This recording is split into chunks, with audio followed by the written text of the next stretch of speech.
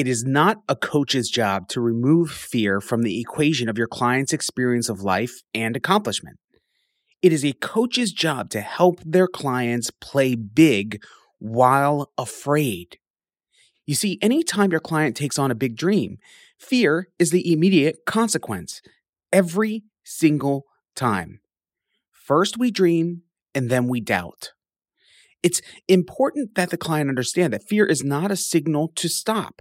Fear is, in fact, an essential ingredient to any big worthwhile pursuit. It tells us that we're about to do something that will grow us.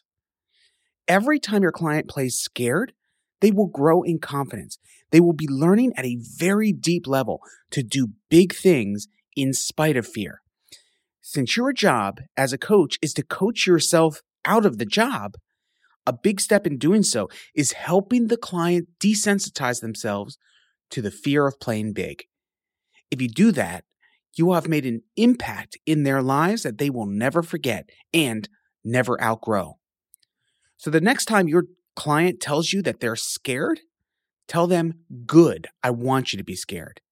It means you're doing something worthwhile.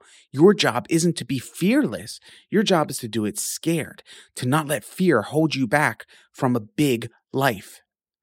So how are you going to handle the fear moving forward?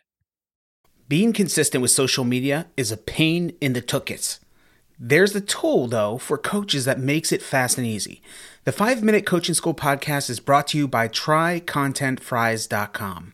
Content Fries is a cloud software that helps coaches like you take long videos and easily cut them into short, bite-sized content and add Gary Vee-style captions so you can start posting quickly, easily, and consistently to all your social media profiles. Best of all, for a limited time, you pay once and use it forever. Try it out at TryContentFries.com, TryContentFries.com.